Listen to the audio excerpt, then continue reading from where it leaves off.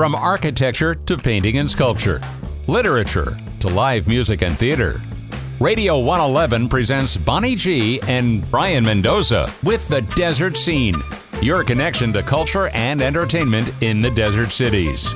Here's Bonnie and Brayan.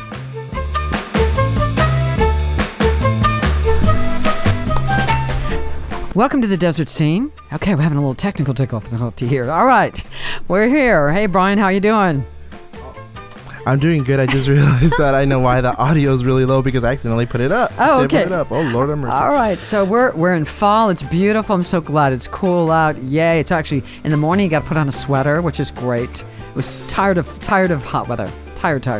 Oh Lord. I mean, I was actually for once enjoying the fact that like when I go outside, I was like, finally I get to actually enjoy some of this cold weather, and it doesn't have to just be 5 a.m. like when I have to commute. It's not just that. It's just so nice to be able to go outside and not feel like I'm burning all the time and sleep with the windows open and all the good stuff. It's fabulous. And I love the fact that my AC actually feels really cold to the point that I have to turn it off. I love it. Now, did you get your car straightened out? I know you had car issues for a while. No, I did. I got that straightened out. I mean, what it turned out was just like a hose, like I need to fix it or replace it. A lot of times that's a darn hose. Yeah, and then my car drove kind of weird at first, but then now it's driving just fine. It's fine. Good. Like, that's all I gotta say. So let's talk about William Shatner going into space at 90 years old.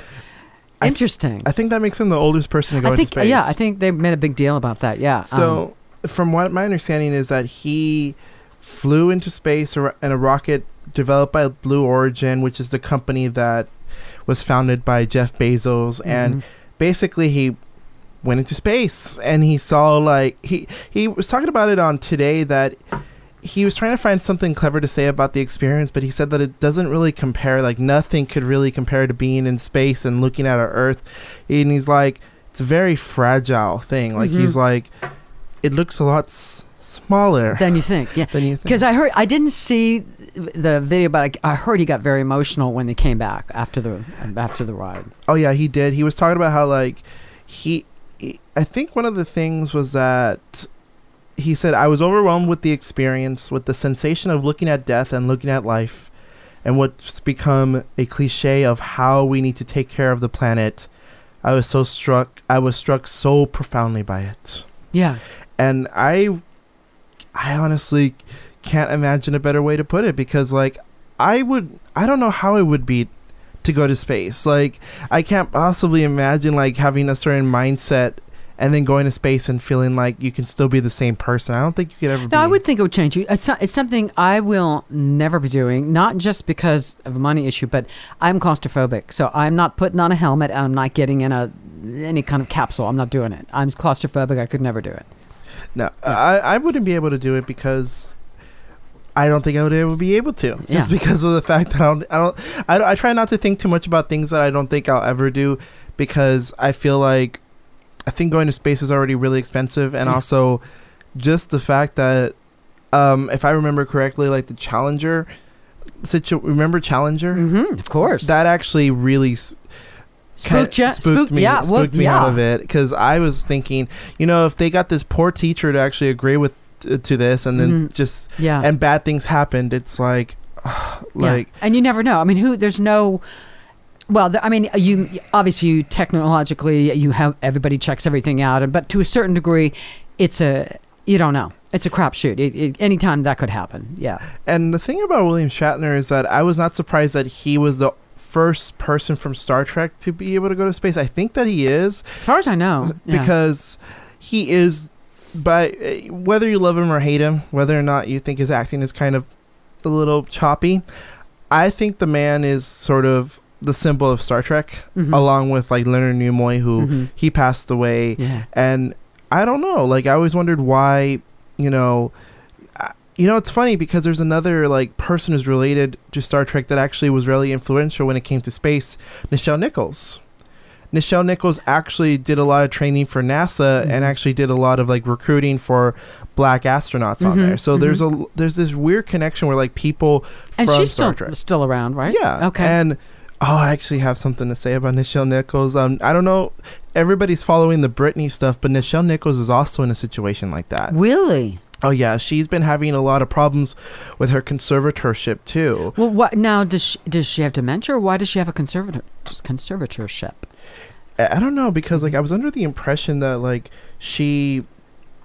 I got the impression that she might be, you know, like, just an ordinary, like, senior citizen, like, you know, like somebody who's already kind of like. So she's starting to lose some mental faculties. I mean, normally you don't have one of those unless dementia. You have dementia. Okay, dementia, she does. Okay, so that is dementia. Because I was trying to think, what's the other one? I don't know if it's dementia, but she has dementia, and it hasn't really been talked about a lot recently. But she has had a lot of like conservatorship issues where her kid, I believe it's either her kids or somebody related to her that has had like they've been sort of controlling her money, and there's been this sort of conversation about whether or not it's right for them to have that much control over her over her money. And it's actually her son. It's actually her son, Kyle Johnson.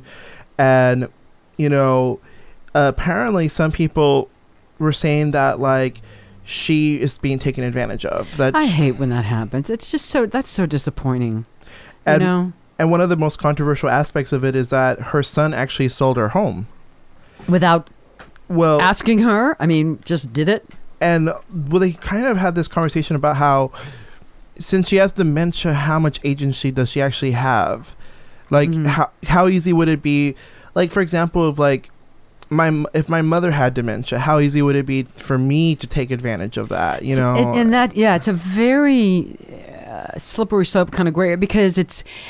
apparently in the past I've seen stories where it's easy sometimes for the children or whoever to manipulate the situation and present a picture of the person perhaps being less mentally stable than they really are.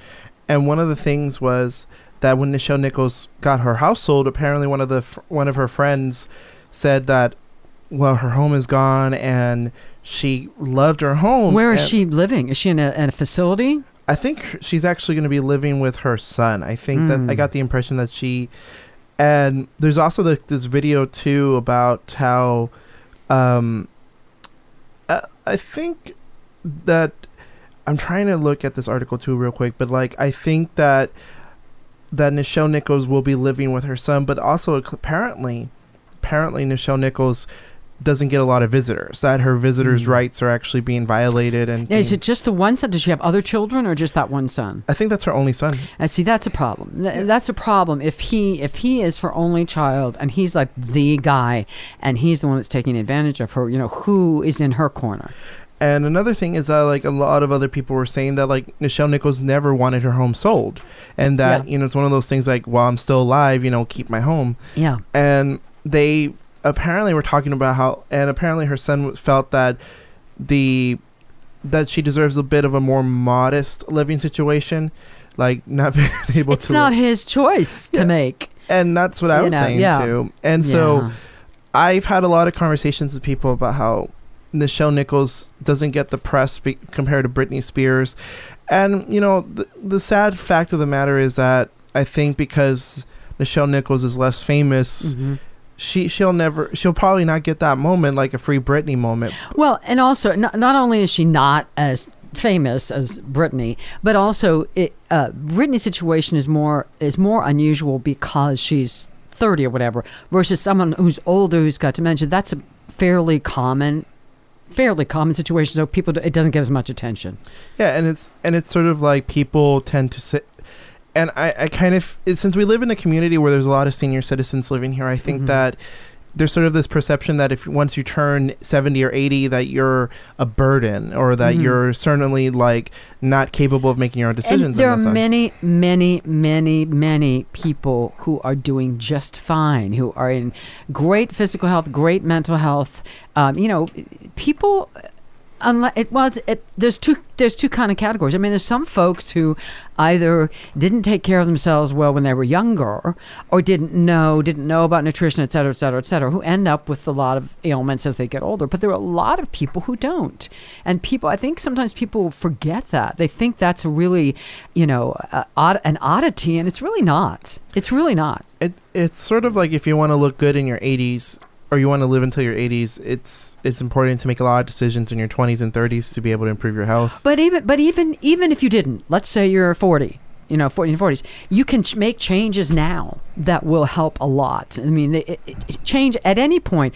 Make the change. It can't hurt. I mean, it obviously would have been better if you did it in your 20s, but make the change now. And it doesn't mean just because you're 70 or 80 or even 90 that you have to be in a wheelchair and doddering and drooling and not have a brain working. Also, the idea that people in their 80s and 70s don't have agency, we need to unlearn that. I think the important thing is to let people in their 70s and 80s have their own like conversations and being able to have their own like just to build autonomy to be able to make their decisions. Like if someone wants to get divorced at 70, that's not a big deal. It's their choice. Yeah. And to have society's viewpoint on it change as well, and to stop projecting death and illness and senility on people who are not actually experiencing it. And you never know, because Nichelle Nichols, she's 88 and I mean, she's lived that long. What would stop anybody from like her to live until 90 or even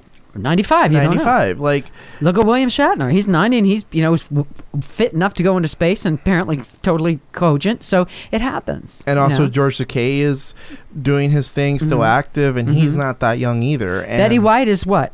95? 95. Whatever she seems to be sharp as a tack, from what I know. Yeah. I get the impression that another thing is that I'm trying to type in Betty White's age. Yeah. She's 99.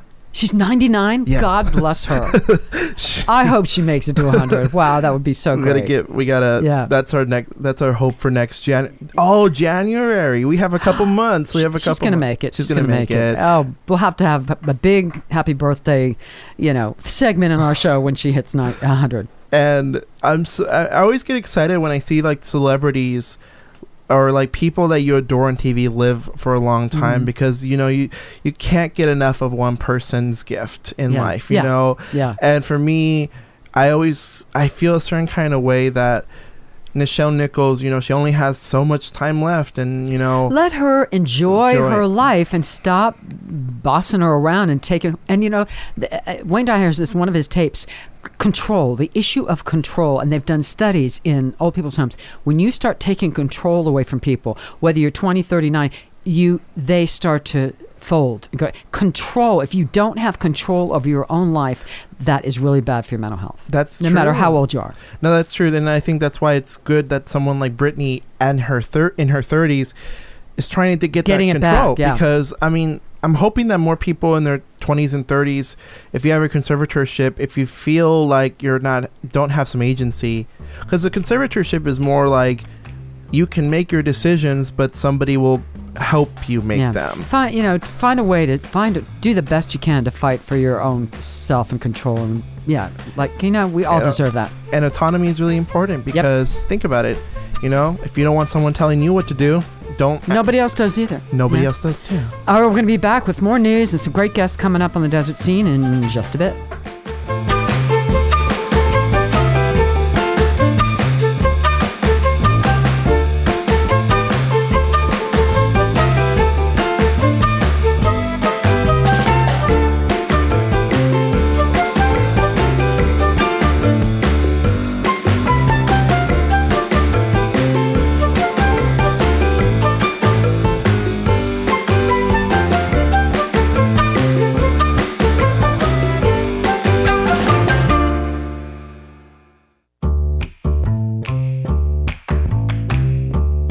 The Desert Scene on Radio 111.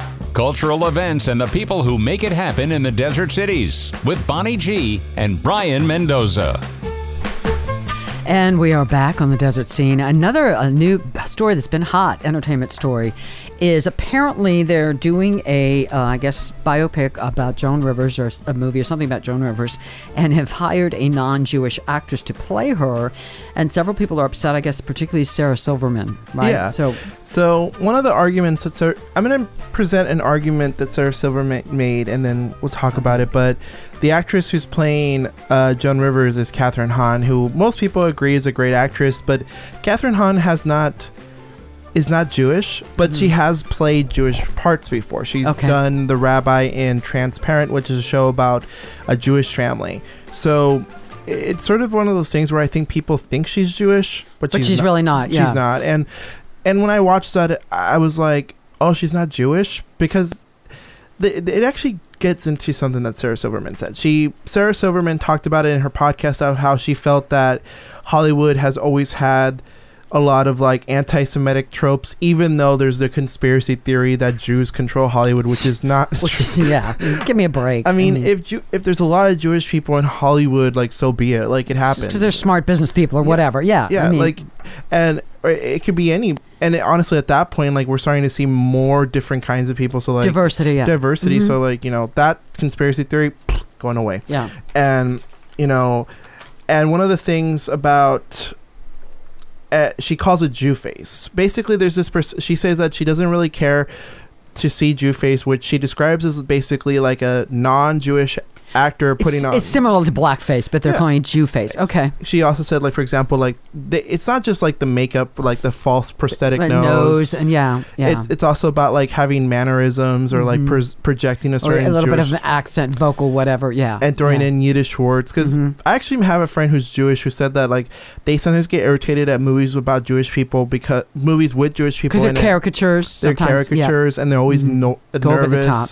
And like, the other thing is that he also feels like they throw in Yiddish words that make no sense. Like, for example, he said that word doesn't mean what that. Yeah, they just throw in Yiddish word just to throw one in. Yeah, and like I saw another movie where he said, they, like, for example, they'll be like, my kosh is, I don't know how to put it, but like, I don't want to accidentally do it, but like, basically there was a movie where somebody said this vaketa fish is labushin on my vadashad, something like that. And I told him, does that mean anything? He's like, no, that's a bunch of gibberish. Okay. And so one of the things she said was that Joan Rivers was a person that was very much defined by being a Jew. Like, her Jewness was part of her act. Yeah. And so she feels that a Jewish actor should have had more priority as opposed to Catherine Hahn, even though she says Catherine Hahn is great and she'll do a great job as Joan because she obviously could do it.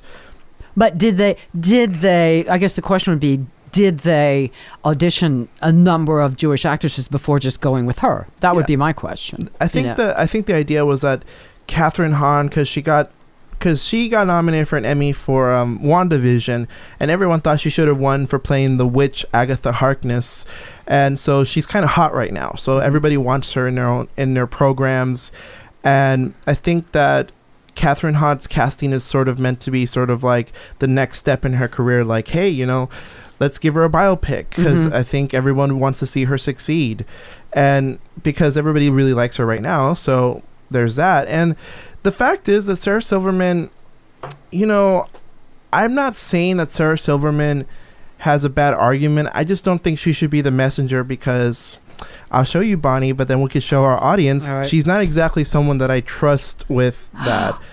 Yep. What was that from? Sarah Silverman did a skit in 2007 where she put on minstrel makeup. And I was kind of like, she talked about how she was horrified by it. So I'm saying to her, like, she was horrified after she did it? Why did she do it then? Like, that's what I'm wondering. Like, was that for SNL, or do you remember what that was for? That was for her show, the Sarah Silverman show. Okay. So one of the things about her show is that she was always like pushing the envelope. But one of the things that bothers me is the fact that Sarah Silverman did a very, if it's not blackface, it's very close. It's pretty darn close. It's one step away from it. Like, you just need one more thing. Yeah. And she even admits that she was horrified by it. So I think this is sort of like her, where I feel like I don't really trust her as the authority. Like, I think the concept makes sense, like Jew face. Maybe someone else should be the spokesperson for being upset about it instead of her. Yeah. Yeah, because when I saw that, I was like, Sarah, you can't do this. So what do you, Brian, personally feel about, in general, a non-Jewish person playing somebody well known who was obviously Jewish? What do you think about that? I think that there's always going to be, I will always have a preference for an actor of a certain ethnicity or nationality to have that role. Have the first shot anyway. Because I feel like, for example, like, it's just that there isn't enough roles for certain people. So for example, like, it'd be great to see like a Jewish actor who is very much in love with being Jewish get that part. And so I think in the case of Catherine Hahn, it's going to be always a very second lens away from it. Right. So I think it depends on the movie, but overall, I think that actors should have share some basic things. To have some with life her. experience that they can really bring truly to the character. Yeah. And also because I feel like people have this perception that acting is being someone else. No, acting is performing a character. And you always bring some of yourself and your past into it. Always. Because nobody would ever accuse Katharine Hepburn of being a bad actress, but she always put herself in those parts. So it makes sense for a Jewish actor to get. Okay, we're going to take a break. When we come back, we're going to have my buddy Ron Celona, CV, Artistic Director, CV Rep, telling us what's coming up in their season.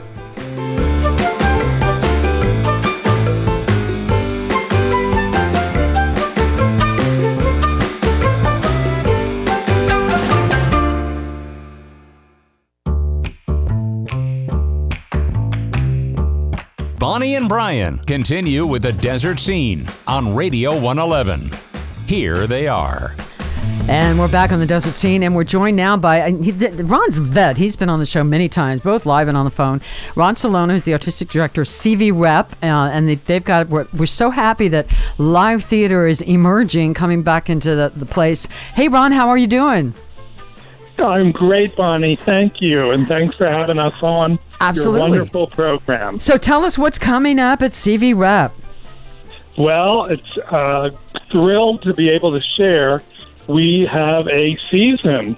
Yay. We weren't so sure after being closed over a year and a half, and it's been scary for all theater throughout the country. So we're thrilled to be able to announce that we are opening on November 9th with our first play. Yay. Bakersfield Mist by Stephen Sachs. It's a fun play. It is based on a true life story. Okay. Basically, an unemployed bartender named Maud, living in a trailer park in Bakersfield, buys a painting for a few bucks from a thrift store, despite almost trashing it. She now is convinced it's the lost masterpiece by Jackson Pollock worth millions of dollars. Oh, okay. So what happens here is an expert from New York comes out to see, is it real or isn't it? And that's where the fun begins. Excellent. So this is it's just be a great place. And like I said, it was based on a real story of a Pollock painting that was forged by an artist, believe it or not, in Palm Springs. Wow. Okay. Yeah. So it's a fun story. So it's then we're gonna. I'm sorry. Go ahead. That's just a 2-person play. Yes. Okay. It's a 2-person play, and I have a pretty thrilling thing to share. That it is going to be performed by a real-life husband and wife actors. Oh, that's great. Yeah. Really, Arthur Hankett and Stephanie Erb are both husband and wife, and they are coming out to start rehearsals next week. Oh, that's fabulous. And they're both superb. And in fact, Stephanie is quite a celebrity. She's a TV and film actress on recurring roles, TV. Okay. And so it's a coup to have them both in this production. Excellent. So what's after that? After that, on January 25th through February 6th, we have Lifetimes 3 by Yasmina Reza. Many people will know her work from the play Art. Oh, okay. Yeah. This is an interesting piece there are 4 people in this play, and it's 2 couples. And one couple is at home, and they're basically getting ready to entertain the husband's boss and his wife, but they come a day early. And they are not prepared at all. And what's interesting about this piece and how its title came to be is it's a 3-act play done in 3 short acts. Each act is the same scene performed completely differently, as though what would happen if this happened, or if that happened. How would the evening go? So it's really quite an interesting study in human behavior and how we as people in any situation, it could play out completely different based on the things we say and how we act. Yeah, one little sentence said a different way could change everything. Yeah. So it's really a fascinating study, and I think people will really enjoy that. Okay. Then we do our one musical of the season, Closer Than Ever, music by David Shire and lyrics by Richard Maltby Jr. Mm-hmm.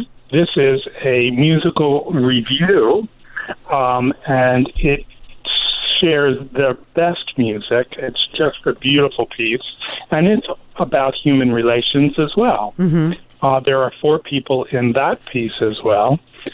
And the music is just spectacular, and I think people will really enjoy all of the different relationship scenarios. They don't play the same people. In other words, each song, they're depicting a different life situation of different people. Okay. All right. Yeah. And we close out our season on April 12th through April 24th with Native Gardens. That was the play we were supposed to end in the 2020 season with. Right. But that never happened. So since it was in April. So I'm really excited to be able to, present this play, but also to give the actors that we cast 2.5 years ago the opportunity to still have the work. Yeah, yeah. Excellent. And that piece is fascinating in that it takes place in Washington, D.C. They're side-by-side homes, and one is an established home of older couple who basically have this prized garden, and the other house has been abandoned. And a young Latina couple buy the home, and it is wonderful to sort of see how they want to create a native garden, native to the region of Washington, and not, in other words, plants that don't exist in that region. And very, very much sort of environmentally conscious. And that goes totally against the neighbors. Mm-hmm. And it becomes friction first about the gardens and then other issues in life, like cultural differences, age difference, and certainly racism comes into play. Yeah. But it's done as a comedy. Mm-hmm. So it's a terrific, the writer Karen Zacharias has done an amazing job at sort of sharing this story in a very comfortable and wonderful way to receive and to hopefully have people walk out of the theater learning some really good lessons. Yeah, and which is one of the things you hope theater does. I mean, besides making people entertaining, laughing, crying, you want them to think. Yeah, and sometimes maybe disturb, ruffle a few feathers. But yeah, lessons are absolutely part of it. Yeah. Absolutely. And of course, CV Rep's mission is thought-provoking theater of substance. Right. So it falls right in line with what we do. Right. And falls in line with our theme, hopes, dreams, and expectations. Yeah. So tell me, how are you handling? How is CV Rep handling because CV Rep that's a large theater. You see a lot of people. How are you handling the whole mask, non-mask, vaccination, all that kind of stuff with your audience? Great question. We have gone back and forth with different rules as the COVID crisis, I would call it, pursued. And in the end, with the new variant happening, we have decided that it will be a mandatory vaccination. You have to show your vaccination card and ID at the door. Mm-hmm. And we are having a full audience of masked mandatory as well. Okay. And for an hour and a half, people can wear a mask and watch a show. That's what they're doing on Broadway. That's what they're doing in regional theater. And we're falling in line with the same rules. Yeah, I think it's great. And it was one of the things I was really happy to see when I watched the Tonys, that everyone in the audience had a mask on. I thought that was great. I thought that was a fabulous thing. Well, it's protecting themselves and protecting other people around them. And this is what we have to do. I mean, if one person gets sick at CV Rep, the show's going to shut down. Right, exactly. And so if we want to keep live theater happening during this time, we don't have a choice. I mean, our hope is that things change, right? Yeah. And so we'll reevaluate this before the January show. Right. And if things are so much better, well, we'll change the rules accordingly. But, one day at a time. Right. Now, have you had any, because I know it's all such a lot of controversy, a lot of political stuff going on. Have you had any pushbacks yet about the rule as it is now for this first show coming up? I'm happy to say it's been very small percentage. Okay. So, for example, our subscription base at the moment is around 600, and we had 5 subscribers want refunds. Wow. And basically say, we're not going to come unless you don't require, we don't want to wear a mask. Yeah. Well, if I lose 5 subscribers, I think that percentage is pretty good. Yeah. Because I think that there are probably more people that are happy that we're doing the mandatory mask than not. Absolutely. Yeah. So, what would you say in the time we have left? I like to think that all of us have learned, have grown and changed and evolved and maybe learned a few lessons in the past 18 months, 2 years that we've been dealing with this. What would you say from a professional standpoint, as a theater person, an artistic director, what have you learned or how have you changed, would you say, since the pandemic started? Oh, boy. I have definitely changed, Bonnie. There's no question. I think patience is really a big part of it. Because, let's face it, it was a huge disappointment for everyone in the theater, and unemployment for so many people and workers, and people don't realize how many people work behind the scenes that have lost their jobs. And so I think perseverance, patience, and back to our theme, hope, dreams, and expectations. Yeah. So let's get... only expect the best and go with the work. You have to, yeah. So, Ron, real quick, phone number and website for those who aren't season subscribers. How do people get tickets? So, website, cvrep.org, cvrep.org. Okay. And phone, 760-296-2966. Well, those are both pretty easy. Yeah, cvrep.org or 760-296-2966. Real quick, did you have, I know this has been an issue for lots of live performance venues, did you have trouble getting, since things had to be canceled and shuffled around because of the pandemic, did you have trouble getting the actors or rehiring or getting the actors that you wanted for the shows coming up this season because of that, because of the delays? It was a totally different process. The unions have made us do all of our initial auditions online. Yeah. So here I am casting live theater from videos. Yeah. And that's not the best way to cast an actor. Yeah. But for live theater. So ultimately, I didn't have a choice. So we did it that way for our first production, and we'll do it that way for the second production. And then they do allow live callbacks.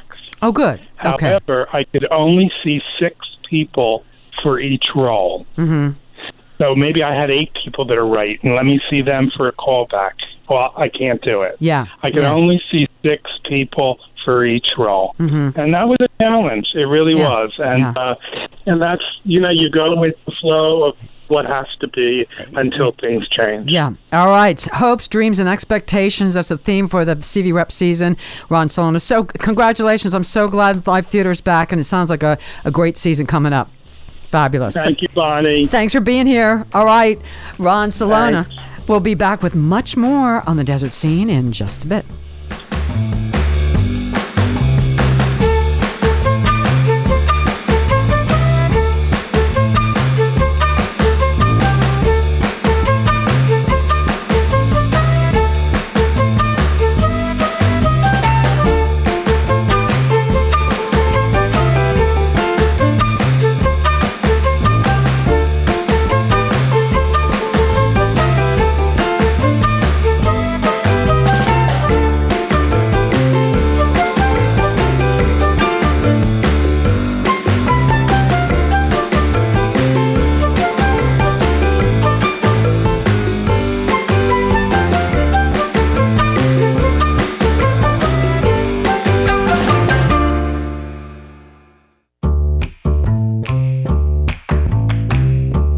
From musical theater to literature and all the other stuff we enjoy in between, making desert life so vibrant.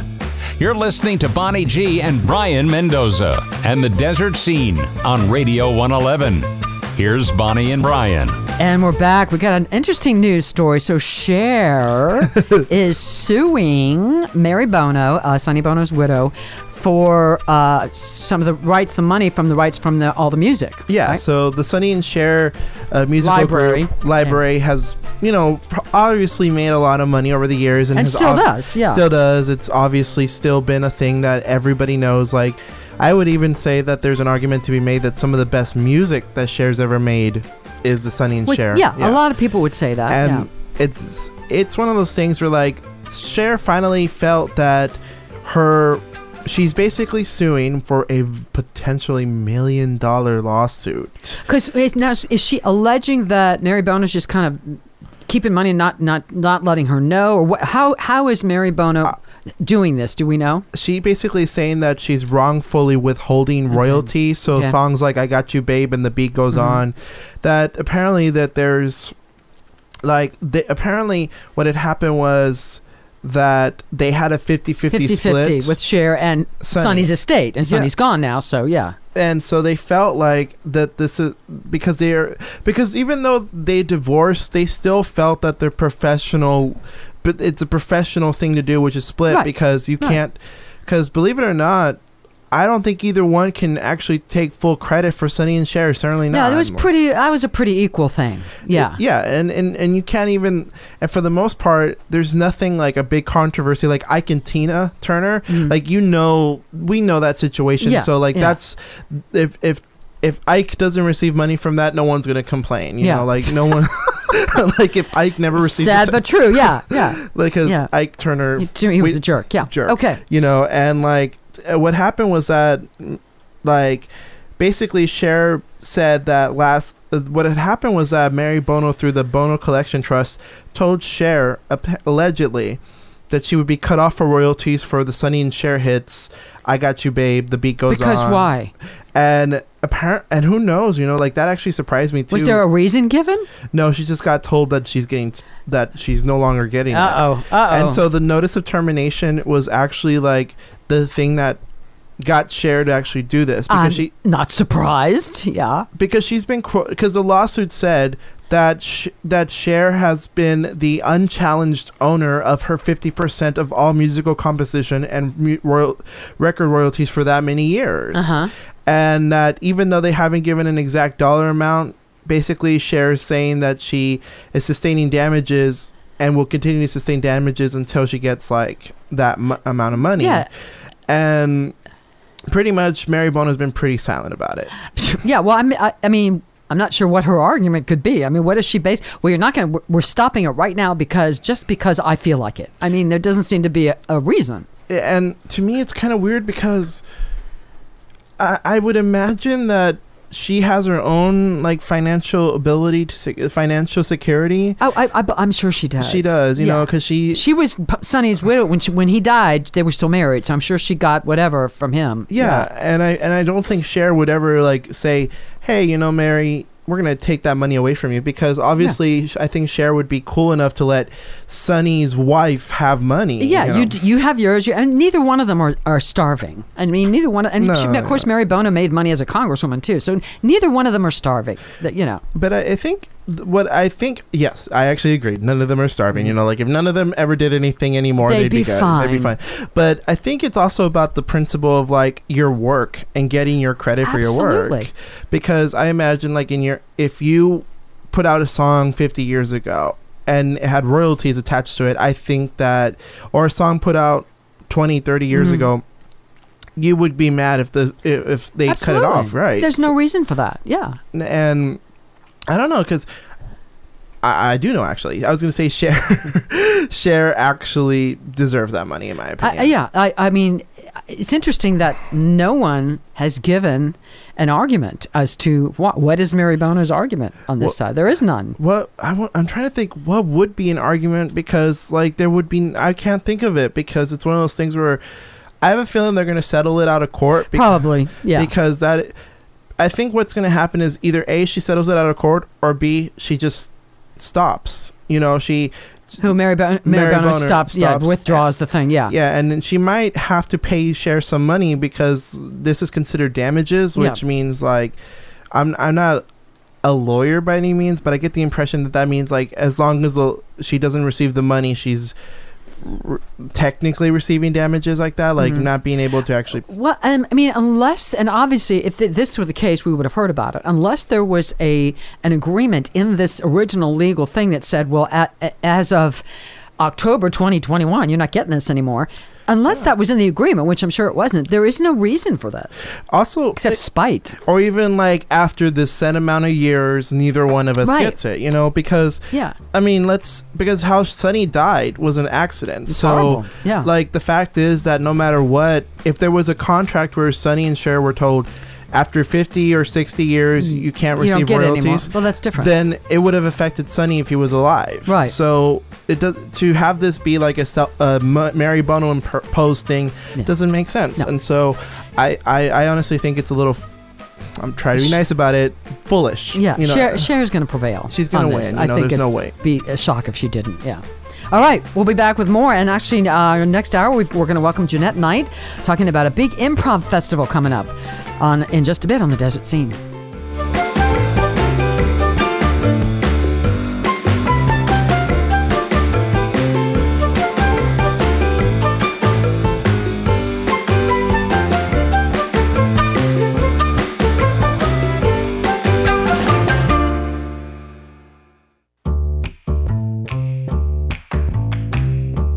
From architecture to painting and sculpture, literature to live music and theater, Radio 111 presents Bonnie G. and Brayan Mendoza with The Desert Scene, your connection to culture and entertainment in the desert cities. Here's Bonnie and Brayan. And we are back on the Desert Scene, and now we're joined by a friend who's been on the show before, Jeanette Knight. She is she's actually a director, choreographer, but one of her big things is improv, and she's, I think, put together this big improv festival and comedy festival coming up next weekend. Hi, Jeanette, how are you? Good. How are you doing, Bonnie? Good. So tell us, this is exciting. Tell us all about this festival coming up. Okay, well, it takes place October 23rd and 24th, like you said, next weekend. And we have shows. We have 2 matinees. The matinees represent the finalists from people all across the nation that submitted videos. So on Saturday at 2:30, we have improv and sketch groups. And on Sunday at 2:30, we have stand-up comics. And these are people that submitted videos, and then I have a panel of industry professionals who view the videos, give them a score. So these are the top scoring acts. So there's some really funny and talented people that are performing as part of these matinees. And then in the evening, both evenings, Saturday at 7:30 p.m., we have some headliners. And those people are opening. We have, I'm looking at my notes here and looking on I get confused myself. Okay. But opening Saturday night at 7:30 is Mary Gallagher. She is a stand-up comic who made her debut on The Late Show with Stephen Colbert in 2018. Okay. Very funny. And following her is Steve Middleman, who's a stand-up comic, one of the few stand-up comics that appeared on The Tonight Show with both Johnny Carson and Jay Leno as hosts. And then following him, they're each doing a half an hour. And then the last half hour is the winners from our last festival. Their name is Red Door, and they are an improv comedy group. So that's Saturday night. Do you want me to describe Sunday night? Sure, yeah. Okay. Yeah, because Sunday night is also a lot of fun. That's we call it Sunday night headliners, and we start out by honoring a couple of local people that have made big contributions to comedy. Joyce Bulifant, who was a regular on the Mary Tyler Moore Show. Fabulous, yeah. Yeah, and Steve Bluestein, who is a stand-up comic, very funny, and he just did an engagement in Las Vegas. He just got back from that. And he also was a founding member of the Groundlings. So we begin by honoring them, and then that's followed by a performance by a very funny sketch comedy duo called Pure and Weary, a couple of gals from L.A. They won the sketch comedy category at our last festival. And following Pure and Weary is stand-up comic Jason Stewart, who is hilarious. He won the stand-up comedy category at our last festival. And then apart from that, we have workshops for people who actually want to get in and try this kind of stuff. So tell us about the workshops. Say you were somebody who, maybe they've done a little acting and they always were curious about improv. So tell us about what would happen at these workshops. Okay, well, Saturday morning from 11 to 1, we have a workshop being done by Red Door, who they are also performing Saturday night. They're an improv duo. And they do it's a very physical workshop, so they guide fun physical explorations that are really designed to get you out of your head and into your body, because that's what messes us up a lot with improv, is that we're trying to say the funny thing, the right thing, the best thing. And so that's really what their workshop is about. Then at the same time, happening at the same time, Jason Stewart is teaching a workshop called The Business of Show Business, and he's going to work one-on-one with everyone in that workshop about really being in the business and sustaining a life in the business, because he's been in there for years. And he's going to, go over their pictures, resumes, bios, social media. Right. And then I love Mary Gallagher's workshop Sunday morning from 11 to 1. It's called Getting on Late Night TV, because she made that a goal. She took a break from stand-up after raising her daughter and made a goal to get on late night TV, and she actually achieved that. But on a deeper level, she explains that it's about really connecting emotionally with yourself, because the funniest stand-up comics and comedians in general are people that make it personal. Right. Yeah, and so that's what her workshop is about. And those are all open to the public. And so for tickets, now this is taking place at CV Rep, correct? Yes, Coachella Valley Repertory, which is, as you know, where the old IMAX theater used to be. So it's a great facility, beautiful facility, not a bad seat in the house because of that extreme rake. And so for tickets, people would go to cvrep.org, and then they would have to click, there's a tab for the festival, or they can call the box office 760-296-2966. Tickets start at $20 each.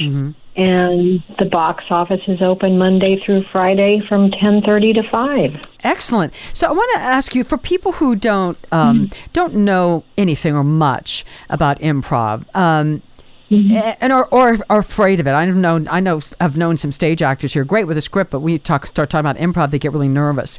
What would you say to them? How would you assuage somebody's nerves, or how would you explain what improv is in a way that doesn't seem threatening to people? Well, I love that question. First of all, I want to say that a lot of agents now won't take on actors unless they take some improv training. But most really good improv teachers, and I have a real affinity for improvisers in general, make a point out of creating a very safe, supportive atmosphere. It's not about coming up with the perfect scenario or the funniest scenario. It's learning to be children again, to be spontaneous and fun and not overthink things.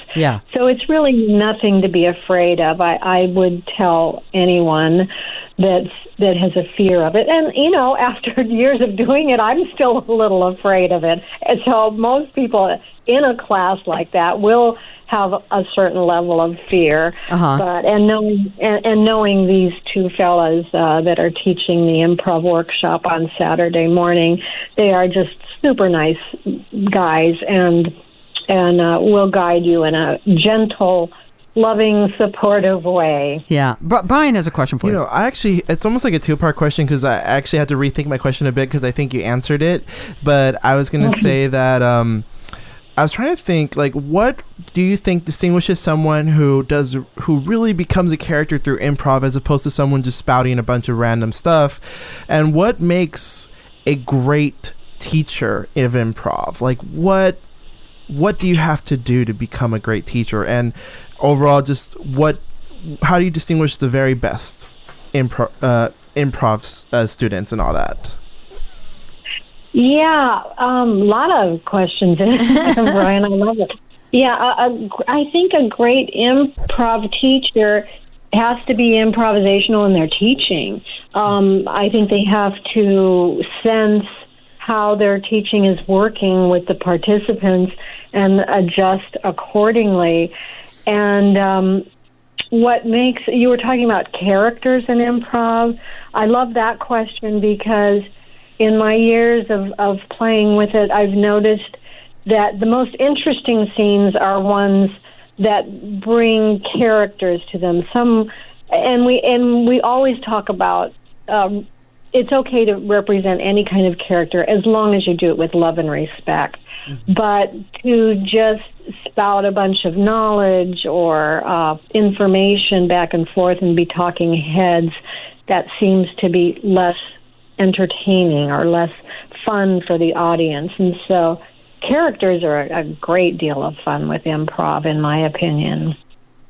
I just love that. I was going to say, I just love what you said, which was you can play any character as long as you're respectful about it. Because we actually had a conversation earlier on the show of what Sarah Silverman had said about Catherine Hahn playing Joan Rivers and not being Jewish, and when people get upset about people doing characters, either an actor of the ethnicity or whatever not being cast, or sometimes people doing caricatures and kind of going over the top. Yeah, exactly. Yeah, in this, it's interesting because now I'm thinking of the stand-up category because we have a very diverse group of stand-up comics. We have one that is part of the autism community. We have an African-American stand-up comic that talks a lot about this idea of being woke. And so I love how diverse they are. We have Jason Stewart is a very big part of the LGBTQ community. He founded one of the, it's a task force with SAG-AFTRA that he founded. So, I'm really proud of the fact that it just kind of ended that way, that, their scores were the highest because they were the funniest. And it goes back to that idea of being personal with the material because it's so true to them. It helps make it funny. Yeah. I'm curious. I know you've worked with children before. Do you do improv with kids? And if so, do you find that they have less fear about it? I do. I teach 3 days a week up at the Idlewild Arts Academy. And I have taught improv up there for many years. And I do find that they seem to have more freedom with it. Mm-hmm. And these are teenagers who can sometimes be very conscious of what their peers think of them, but they do seem to have much more freedom when they're improvising. Yeah. And so you, just to get to you personally, so you do improv, you teach improv, you also, you choreograph and you direct plays as well, right? So would you say improv is your number one hat that you wear? I would say it's probably my number one love. Okay. It's my passion. It's something that I'm just drawn to without really being able to explain why. Mm-hmm. But yeah, I can say that every good improv class that I've gone to, the improv classes I've gone to where I walked away just thinking, oh, that was great. Yeah. it also seemed like a great acting class to me. Absolutely. So, so going back to your original question, I too know actors that are afraid of improv, and the two just overlap, I think. Yeah. Jeanette, we're running out of time. Sorry so much, but Jeanette, thank you so much. So the big improv festival coming up next weekend, CV Rep 760-296-2966. Check it out. Thank you so much for being with us. We really appreciate it. Thank you both. Thanks. All right, Jeanette and I will be back with more on the Desert Scene in just a bit.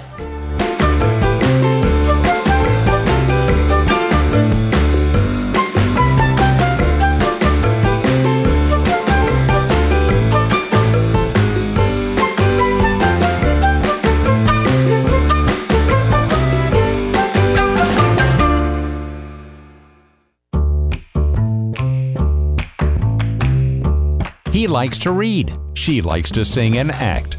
They both love the Coachella Valley. And they love talking about the desert scene with you on Radio 111. Here's Bonnie G. and Brayan Mendoza. So if you haven't heard Dave Chappelle, the conversation has been Dave Chappelle. Oh my Lord. But you know what? It's just...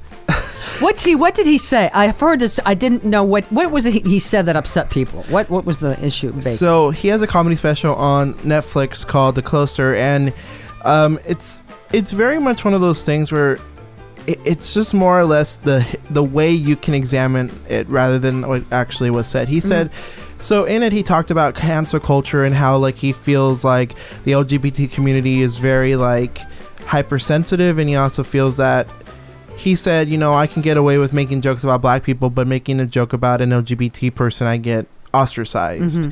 Which, I almost want to tell him, there have been people that have gotten canceled for race jokes, racist jokes, so I would be mindful, Yeah. But basically, he talked about J.K. Rowling, who, we all know famously doesn't really care for trans folks, or has gotten a lot of controversy, to put it that way. Don't sue us, JK. But I was gonna say, so basically he said, my God, they canceled JK Rowling and they called her a TERF. Well, I'm team TERF.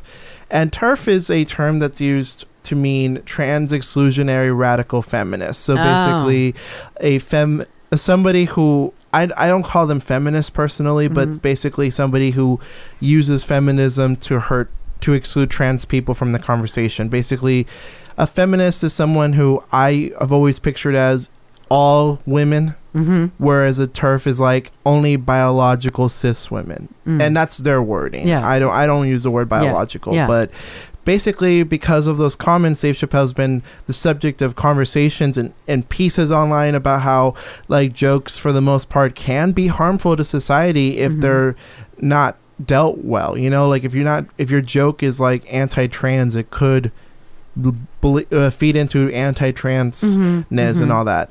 And so a lot of like there have been meetings at Netflix that have been crashed by trans employees who feel a certain way about it, that they really feel like this is an injustice. And there have also been like, there is the producer of Dear White People, a show that's on Netflix, has said they will no longer work with them. I think they're a trans woman and they're no longer working on Netflix. And another LGBT writer that used to do a special on Netflix called Hannah Gadsberry has officially distanced herself from Netflix. Basically, the idea is that a lot of employees at Netflix who are trans and LGBT don't want to be involved with Netflix because they feel like you put out a bunch of specials by LGBT people, but you're making money off of us as opposed to like really supporting us.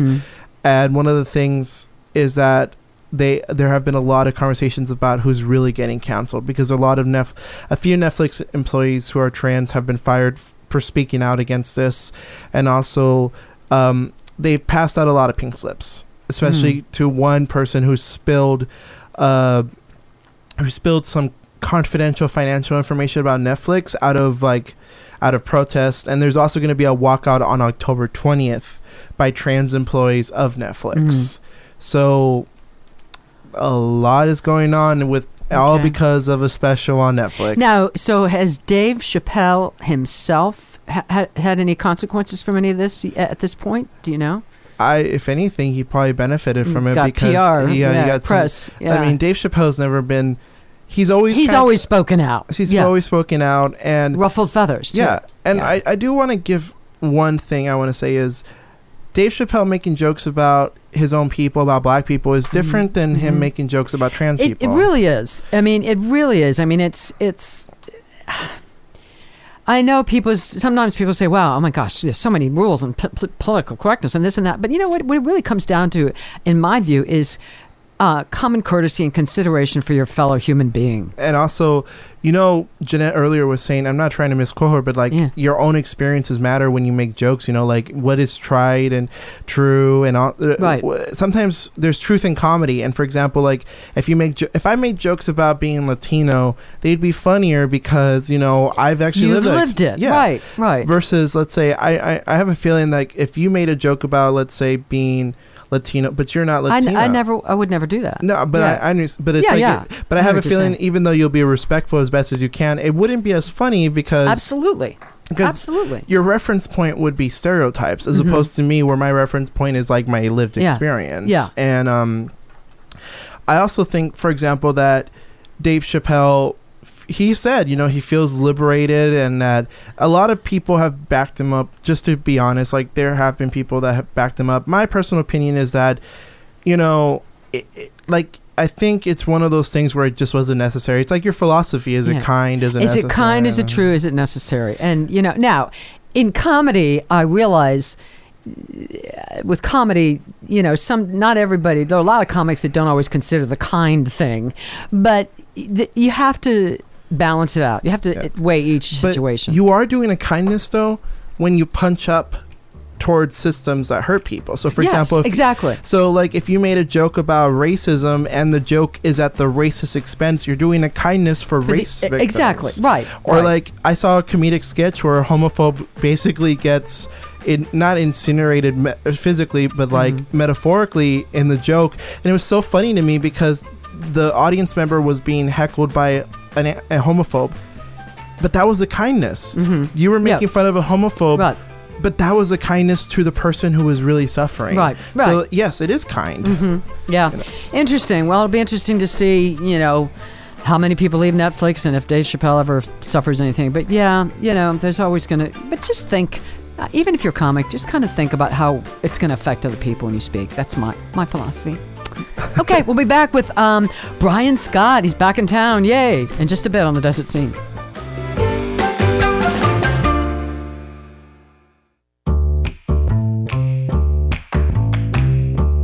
Bonnie and Brian continue with the Desert Scene on Radio 111. Here they are. And we are back on the Desert Scene, and I'm hoping in just a moment we're going to talk to the fabulous Brian Scott. He's a wonderful singer who is really all over town for quite a while. Moved back to, I believe it was Oklahoma for a bit, but he is back in the desert, and he's doing a big show with my friend Siobhan Velarde, actually tonight at Runway. And I think we're going to talk with him in just a moment. He's a wonderful country singer. And do we have Brian on? All right. Hey, Brian, how are you? I'm doing fine. Bonnie, how are you doing? Good. So you just drove into town, last night? Did you just get in? Yeah, actually we got in here 2 days ago.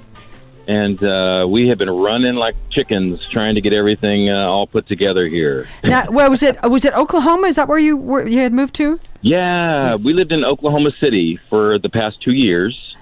And we had a great time out there. But, you know, the valley is home. Yeah. So we knew eventually we would make it back here, and luck had it that just everything fell into place, and here we are back home. Excellent. So tell us. I don't know. I've met you a few times, and I've heard wonderful things. I know you sing with Siobhan, but tell me, I don't know much about you and your background. So are you from Oklahoma originally? No, originally born and raised in Orange County, California. Oh, okay. And then, and then I moved out to the desert in 1999. Okay. I've been singing all my life. I studied music, and I started with choirs in high school and junior high school. And then in college, I studied musical theater and music theory.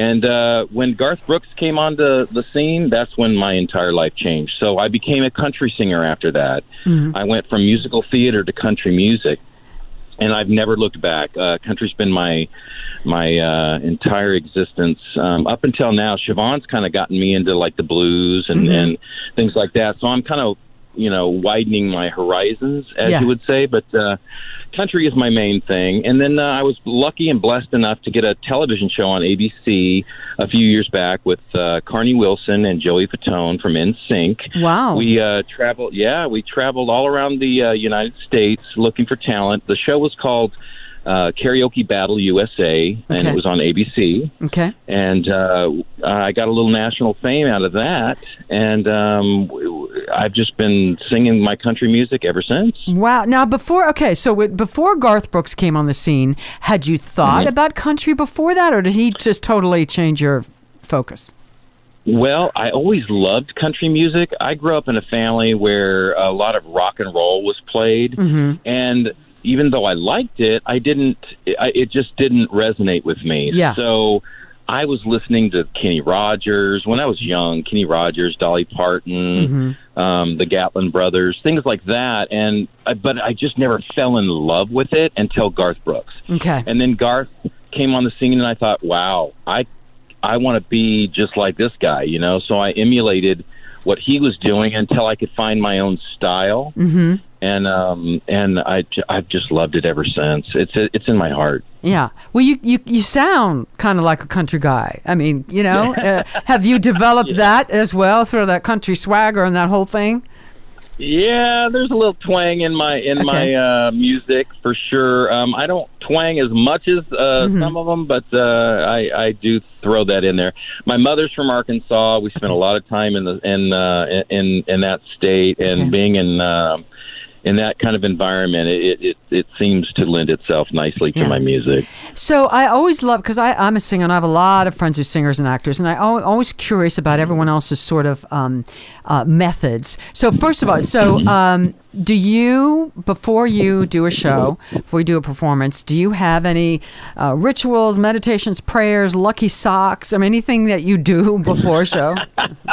Lucky socks. Well, some people have lucky things they wear, Yeah, exactly. I don't. The only thing I do is warm up my vocals, because I every show I give 110%. So I'm never going to give them a lackluster vocal. So I always make sure that in the shower, it's mostly in the shower when there's a lot of steam and stuff. I'll do my do, re, mi, fa, sol, la, ti, dos, and keep the chords healthy. That's kind of my main thing. I don't really have any other rituals that I go through, or lucky hats or anything like that. But, okay. Now, a couple of questions. First of all, do you read music? Do you play anything? Play any instruments? I can read music. I do read music. I play a little guitar, a little piano. That's how I write my music, because I do a lot of my own compositions. But I've never really had the gumption to get on stage with the guitar or anything like that. It's just it's one of those things where I leave that up to the professionals, and then I just carry it with my vocals. And you answered my next question. I was going to ask if you write. Now, so do you write both music and lyrics for things? I do. I write. It all comes out of my head, and I put it all out on a video, a recorder, and then I get with my piano player, and we find the chords, and then we birth the song, basically. From there, it's all in my head. It all comes out together, interesting enough. I've heard a lot of people say, I write the lyrics first, and then I do the melodies. Yeah. But it all comes to me together in one. It's interesting how I write my music. Interesting. Now, a couple other questions. First of all, was your family supportive? You decided at some point that this was going to be your basic career. Were they supportive of that, of you being a performer?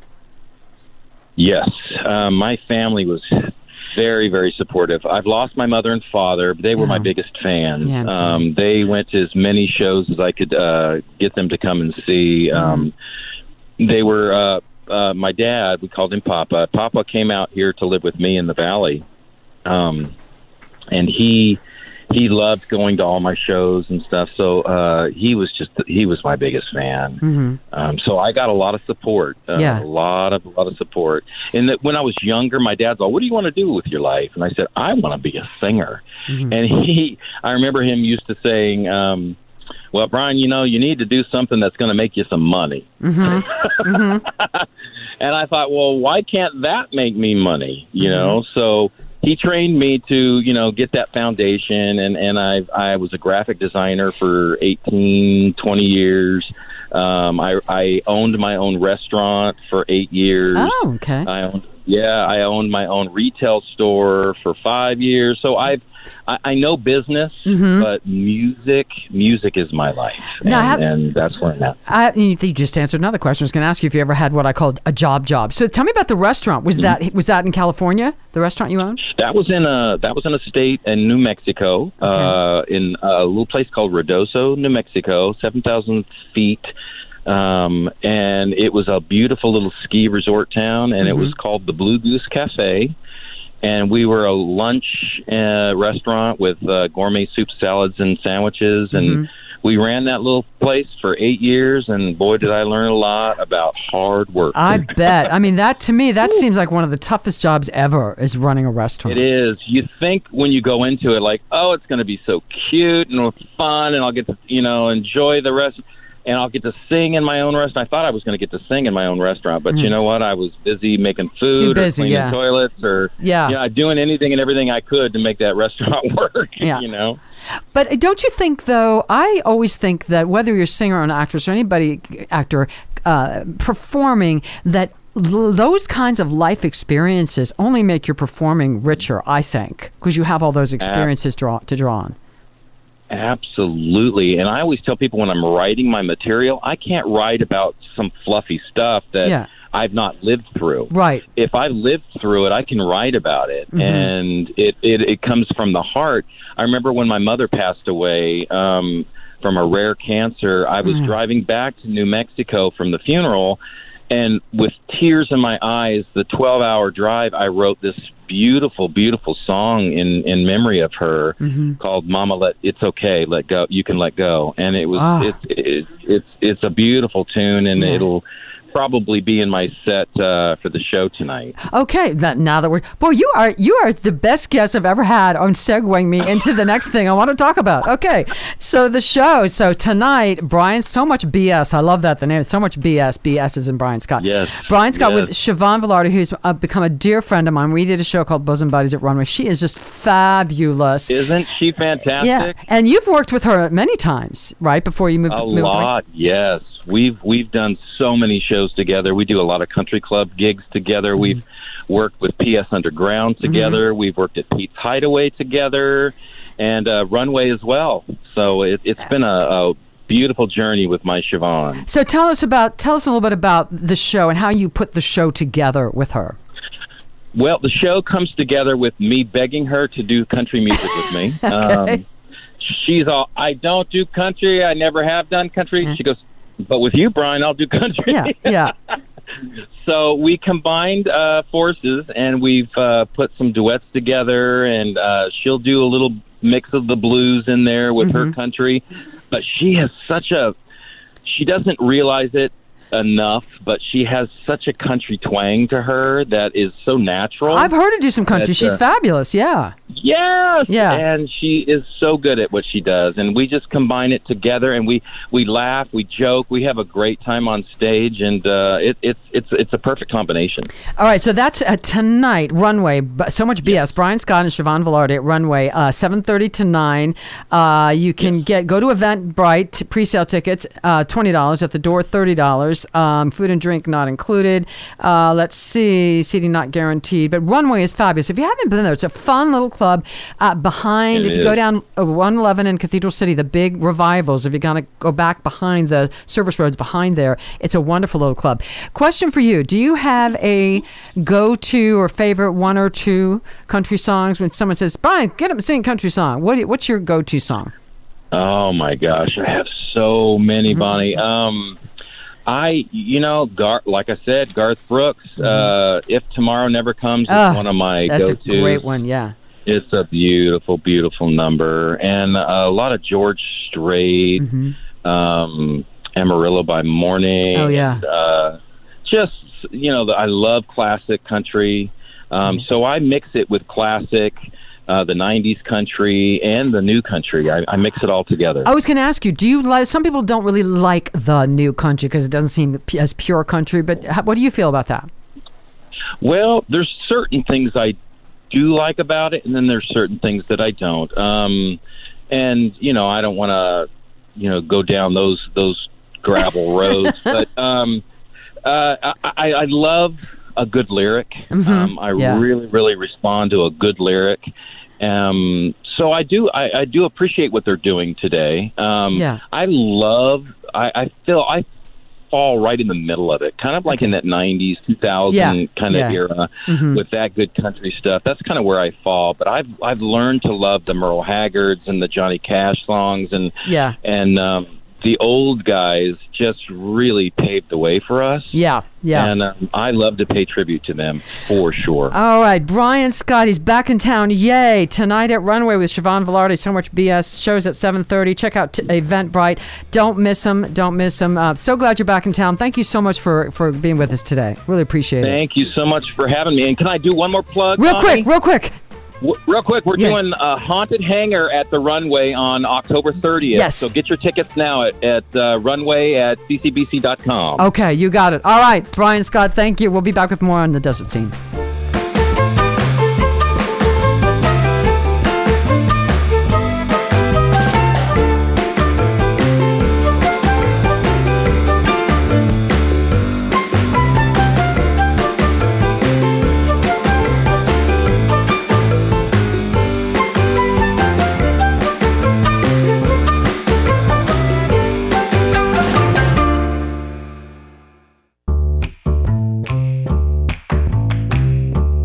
The Desert Scene on Radio 111.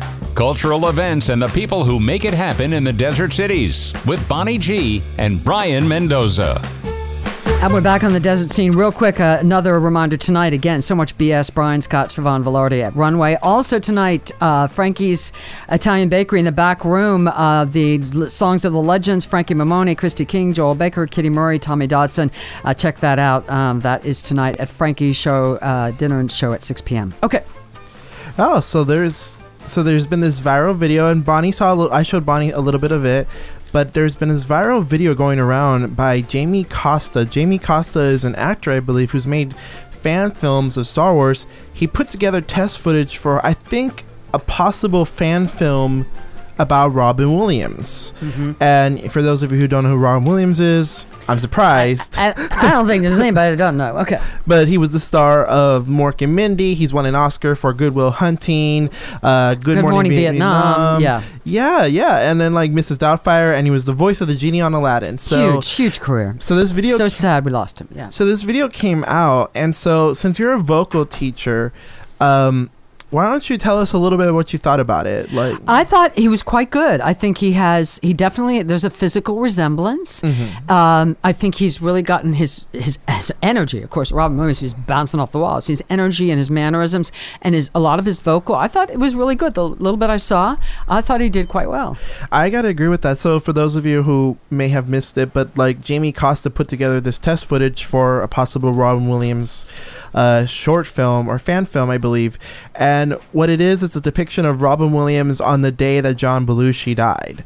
And so it has gotten a lot of love on social media because of how strongly he resembles the character. But it isn't just. No, he's a good actor. He's a good actor. You can I mean, the moment when he's told in this little snip that you see, the moment that he's told about John Belushi's death. I mean, he's a good actor. That was a very genuine reaction. I mean, I think his acting is quite good. And it isn't like an impression, because I've seen Robin Williams impressions that don't really do it for me, but this was actual performance becoming Robin Williams. Yes. And the one impression I think of is like when he did the genie, he stopped doing the genie for Disney after a while because he was mad that they used his face as advertisement. So when he got the offer to do the sequel, he rejected it. He said no. And so Dan Castellaneta, who does the voice of Homer Simpson on The Simpsons, he did a couple of Robin Williams impressions for the TV show of Aladdin, and it just doesn't sound the same. And that's the only frame of reference I've ever had with a Robin Williams like impression. Mm-hmm. But to see this man, Jamie Costa, do it was just wonderful. Yeah. And Robin Williams' daughter has, however, suggested that fans do not send that video to her. She does not want to have that video sent to her. She's talked about how that was one of the most difficult days of her father's life. Yeah, and she has a right to say that. I mean, it's one thing. It's one thing to be a famous person who's decided that they want that lifestyle to have people. But when you're the daughter or the family member of someone famous, and people are sending you stuff that's painful, that's not right. No, definitely. Even if it's good intentions, I do want to urge people that if you see that video, don't send it to her. Yeah. And I was going to say, for pop culture history, today, well, actually the 14th, which was yesterday, Winnie the Pooh was first published by A.A. Milne. And what year? 1926. Really? So 1926. So about almost 100 years ago. 95 years. Wow. 95 years. Wow. And in 1957, the Everly Brothers' first hit, Bye Bye Love, was made it to the top of the charts. Wow. Great song. Great song. And, it was, at the time, it was controversial because it was a little bit more sexual than people were used to at the time. But, now it's so tame that it doesn't even matter. It's such a tame song.